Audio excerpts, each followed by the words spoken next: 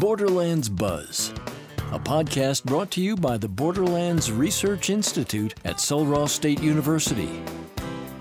The Borderlands Research Institute is conserving the last frontier through research, education, and outreach. Support for this podcast comes from Texas Parks and Wildlife Foundation. I'm Lydia Saldana with the Texas Parks and Wildlife Foundation, and we're partnering with the Borderlands Research Institute to bring you this podcast. Our guest for our very first edition of Borderlands Buzz is none other than Dr. Lewis Harvison, who leads BRI. Welcome, Lewis. Hey, Lydia, how are you? Doing pretty good. You know, as we record this very first podcast, I know that faculty, staff, and students at Sul Ross State University are getting ready for a semester like no other. Can you tell us how y'all are pivoting this semester in these times of COVID? You bet. We're about a week and a half away from classes starting. We're excited about a new cohort of students and certainly taking all precautions necessary to ensure their safety as well as the safety of our staff and faculty. You know, one good thing about Sul Ross is that we are relatively small compared to the big universities across the state. So if anybody is able to adjust and pivot in these awkward times surrounding COVID, it should be our university. So we are excited about the return and have put in a lot of different precautions to make sure everybody's good. Yeah, I know. I talked to Dr. Luna earlier this summer about, or actually in the spring when y'all first started hunkering down, and he made the comment that, you know, when you're a wildlife researcher, you're kind of used to things not going as planned. So y'all are probably better set up than most people to deal with this, right? We sure hope so. And, you know, and obviously some classes are more amenable to online learning, but there's a lot that are not. We're such a hands-on type of institute and university that it's posed a few challenges, but I think we're up for it. Of course, your bread and butter is all the research projects that you have underway. I would guess lots of projects underway at any given time. Have any of these projects been impacted, or is the research just kind of going on as per usual? You know, early on, right after spring break, when, you know, we realized that we weren't really coming back to the university and we were all, you know, moving to online courses, it was that time and there was travel restrictions. And so, you know, for a couple of weeks there, we weren't able to get in the field and collect data, but it didn't take long to show the new administration what we do and the fact that we work in isolated areas and remote ranches, and there really wasn't any risk associated with our activities. And so really since then, we've been full throttle as far as our research.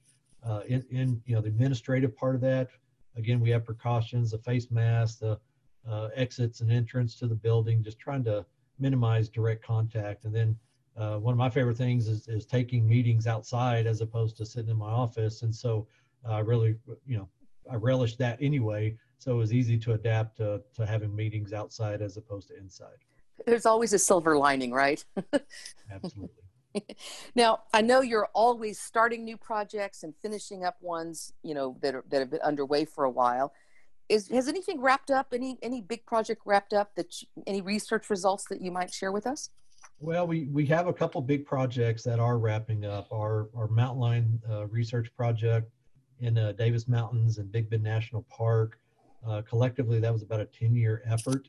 And so we're excited about wrapping that up. We don't really have the results to share with you right now, but those should be forthcoming. We are jumping into our second year of our Respect Big Bend initiative, which is, you know, trying to work with energy industry and work with landowners and community members and conservation partners to really help set a vision for what we want this part of the world to look like with respect to energy development in particular. And so we're excited about that next phase of that, and then phasing that into a new suite of counties. And so we're obviously excited about that. And then we always have new projects. We have a new project, a project that just finished looking at cattle grazing and really the impacts of cattle grazing on pronghorn and forage production. And the take-home message there is that cattle are a great tool for pronghorn. And so they're very complementary. Animal production, grazing really sets up a good environment for forbs which are really kind of a weeds and the flowery plants that we have across the landscape, which pronghorn consume almost 80% of their diet is made up of forbs. And so finding out what those interactions were, and then we'll be sharing that with our landowner partners to see if we can't help them, better manage for pronghorn. So what are some of the ways, how do you get that information out to landowners? Yeah, so one thing that the Institute, one of our legs, I guess, in our mission is research, education, and outreach. And so that outreach mission we take very seriously. We're not just a research institute. We don't do research just to do research. We do research that's going to help. And so we embrace this idea of sharing information freely. We have a variety of social media outlets. We have a new and approved website that's slowly rolling out. We have online newsletters. We have hard copy newsletters.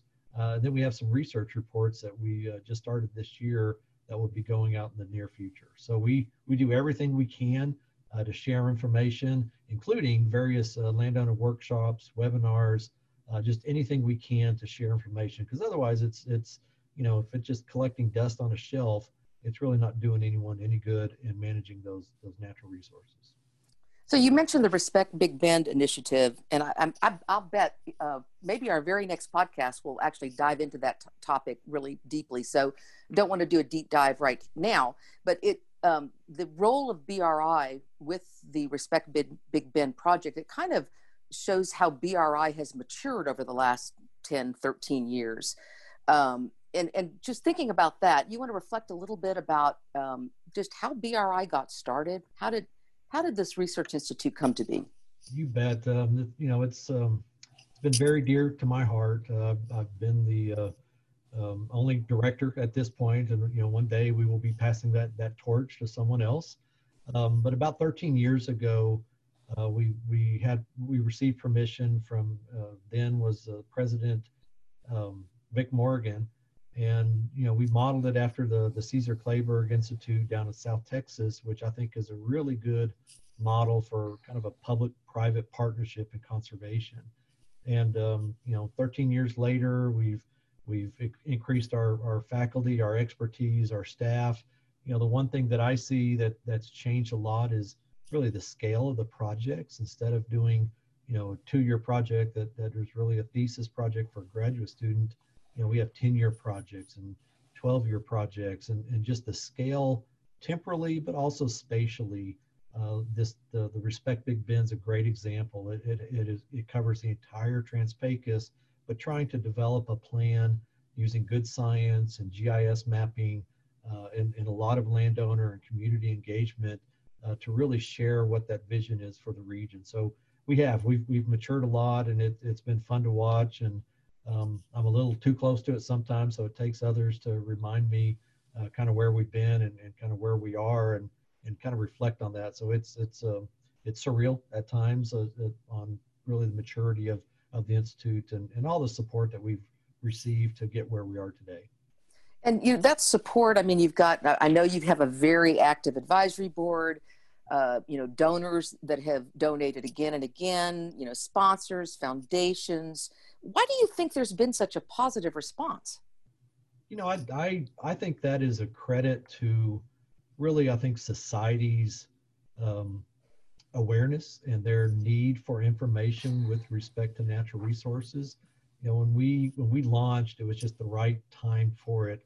And I think the landowners who really, some of our primary constituents, it was obvious that they were hungry for information on natural resource management and putting science behind those management decisions. And so that is, I think, part of that success. And like you said, our advisory board, their vision and their ability to network and open some doors and opportunities. Certainly our local administration. We have new president, Pete Gallego, who's been a long time senator and state representative here. I know he very much values the mission that we have, not only from a conservation standpoint, but also an educational and community outreach, being able to show relevance for the work we do to really anybody. There, again, no point in doing the work if it's not relevant and it's not going to be useful. Okay. So what's new or what's on the horizon that you might want to share with us? Well, we have a lot of new things coming up. I think one of the kind of off the radar a little bit is we recently launched a new foundation for the Institute. It's called the Borderlands Research Foundation, and it's in partnership with the Texas Parks and Wildlife Foundation. Actually, they've been a great mentor to us, and they're helping us with our financial management of those resources, starting a nonprofit, and really opening just more doors of opportunity for funding of the research and things that we do here at the Institute. Also, obviously, the Respect Big Bend, where that is going, I feel like we're just getting started with that because it is such a large spatial scale, and the time frame it's going to require to come up with a good plan that has been vetted with such a broad constituency. We have a songbird program that is flourishing. It's in fledgling stage, so to speak. And actually yesterday I was scouting one of the properties that we hope to use in some of our field research, but also some of our community outreach. So we're going to start taking community members, school children, whatever that is, out in the field and letting them learn more about birds and how important this region is to bird conservation. And that's just a nice, birding is just one of those activities that is just very, any age, any size person, anybody can take up birding. And there's a lot of good benefit from bird conservation that overflows into the many species and habitats that we have out here. So we have, again, lots of different things kind of coming to light and new programs, and there's just a lot of excitement here at the Institute. That's really awesome. Well, is there anything keeping you up at night these days? Anything that you're concerned about or worried about?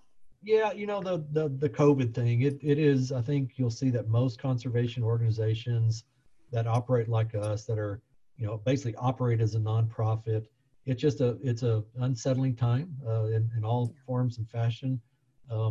Philanthropy is down. There's less opportunities to have those face-to-face meetings, and that's such an important element of what we do and really how we do it.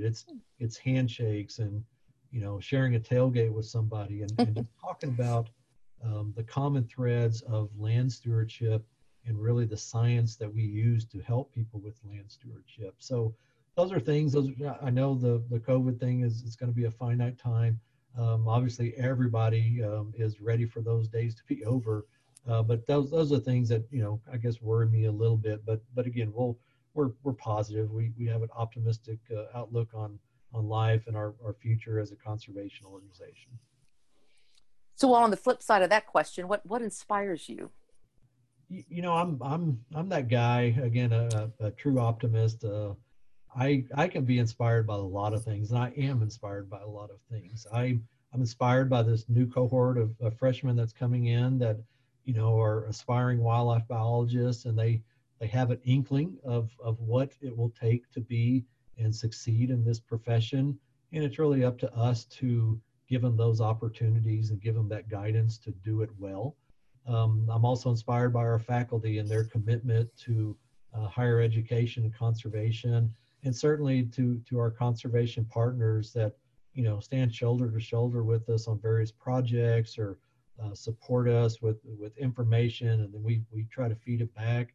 And most certainly our land stewards. It's with a private land state, 97% privately owned is what we have here in Texas. We can't do any conservation really without those landowners. And so those relationships that we have with landowners, being able to listen to landowners, because I think many times we learn more from them than they learn from us. And so it's a kind of a bi-directional system where we're learning from each other. And those are extremely, extremely rewarding relationships to cultivate and partake in. And it's, those are some of the things that we miss right now with COVID. But again, we're really excited about what the future holds. And, I'm an inspired guy, I guess. Yeah, that's a great note to wrap up this conversation. There's going to be so much to talk about on podcasts in the coming months, from Respect Big Bend to diving into some of these research projects. to maybe interviewing some students and professors. So I know I'm looking forward to that. So again, thanks for your time, and thanks for being with us. Thank you, Lydia. Borderlands Buzz is brought to you by the Borderlands Research Institute at Sul Ross State University and sponsored by Texas Parks and Wildlife Foundation. Find out more about our work at bri.sulross.edu.